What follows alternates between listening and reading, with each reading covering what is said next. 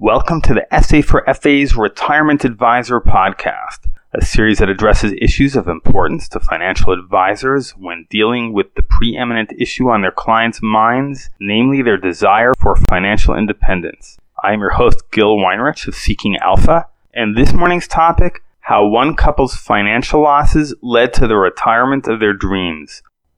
A recent article by Edd and Cynthia Staton, published on nextavenue.org, tells the story of how the loss of their careers and much of their investment portfolio amidst the ravages of the global financial crisis prompted a radical retirement solution. They moved from Las Vegas to Cuenca, Ecuador, where they report living an upscale lifestyle on a Social Security budget of less than $2,000 a month. Now, this got my attention for a few reasons. For one, amidst the grim daily portfolio losses of the global financial crisis, I paid a lot of attention to how it affected others, including a friend who lived one block away from me but who owned a second home in Las Vegas as an investment property. Las Vegas was ground zero for foreclosures, job losses, and home price depreciation. Real estate was down by as much as 60% at one point. My friend lost a lot of his wealth, at least on paper. If he held on, prices have mostly recovered. But Edd and Cynthia Staton apparently lost their jobs as well. The couple offer advice on dealing with financial, family, and health issues. They also include a link to their guidance service called Retirement Reimagined. The slick-looking site promises an upscale lifestyle on a Social Security budget, perfect weather, excellent and affordable health care, eating out whenever you like, a sense of community and vibrant social life, and unexpected luxuries like a housekeeper and spa treatments. While I'm certain there are many less glamorous details that didn't make it onto the homepage of their $497 counseling program, part of their service includes helping people with headaches, such as required paperwork and the like, the basic concept nevertheless seems unassailable. It's just arithmetic. $2,000 a month gets you a lot farther in Ecuador than in Evanston.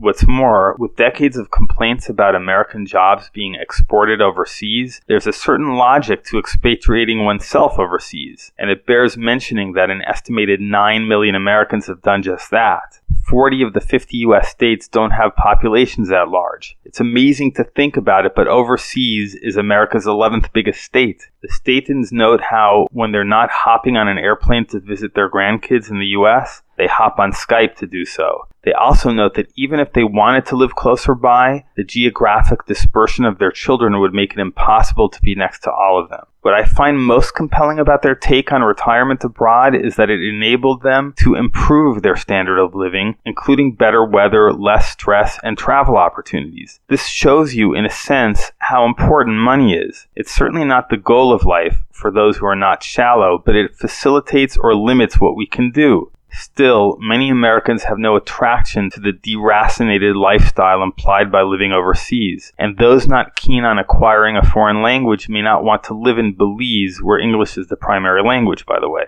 But there are 1,000,001 ways to improve your standard of living without leaving the land of your birth. I recall one friend who maintained a very respectable lifestyle in LA, but he just wanted more. He took his wife to Atlanta and showed her what their lives could be like over there. She told him, "Gosh, I suppose if I could have a home like this, it would be worth it." He replied, "What do you mean a home like this? You could have this home." And off they went. Everyone's got his own definition of quality of life, and those items can usually be had for less. Warm weather, Arizona and Florida beckon America's snowbirds. Arts and culture, Santa Fe, New Mexico is reputed to host over 5,000 artists, 10 museums, and 100 galleries, yet the rent is 38% lower than San Diego, and restaurant prices 14% lower. And so it goes. But I'd add that sooner or later people usually realize that it's not the things that they can buy with money that make the biggest difference to their overall well-being. You can stay exactly where you are, wherever you are, and train yourself to get by on less in a host of different ways. Before air travel made international tourism a thing, people read travelogues and derived much pleasure from them.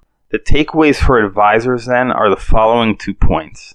First, money both makes possible and limits, and an advisor must explore both sides of this coin. That is, not just how much one can increase his wealth, but how much one could reduce his expenses. Only in this way can you get a sense of your client's true preferences. Second, you don't need to be a philosopher to understand what life experience eventually teaches us all, which is that material things don't create an overall sense of well-being, which derives instead from non-material things such as relationships, the ability to give to others, and so on. And therefore, people thinking about retirement in Ecuador, Atlanta, or Santa Fe should carefully consider both the material advantages and non-tangible aspects of such a move. Both are vitally important.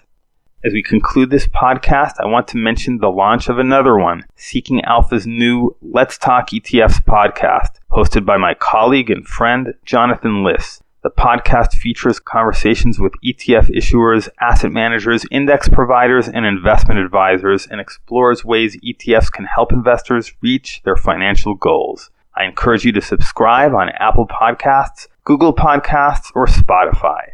Thanks for listening. If you found this podcast useful, please leave a review on Apple or Google Podcasts so that others can discover the series. Meanwhile, you can contact me at gil@seekingalpha.com if you have feedback or requests, and make sure to subscribe wherever you get podcasts.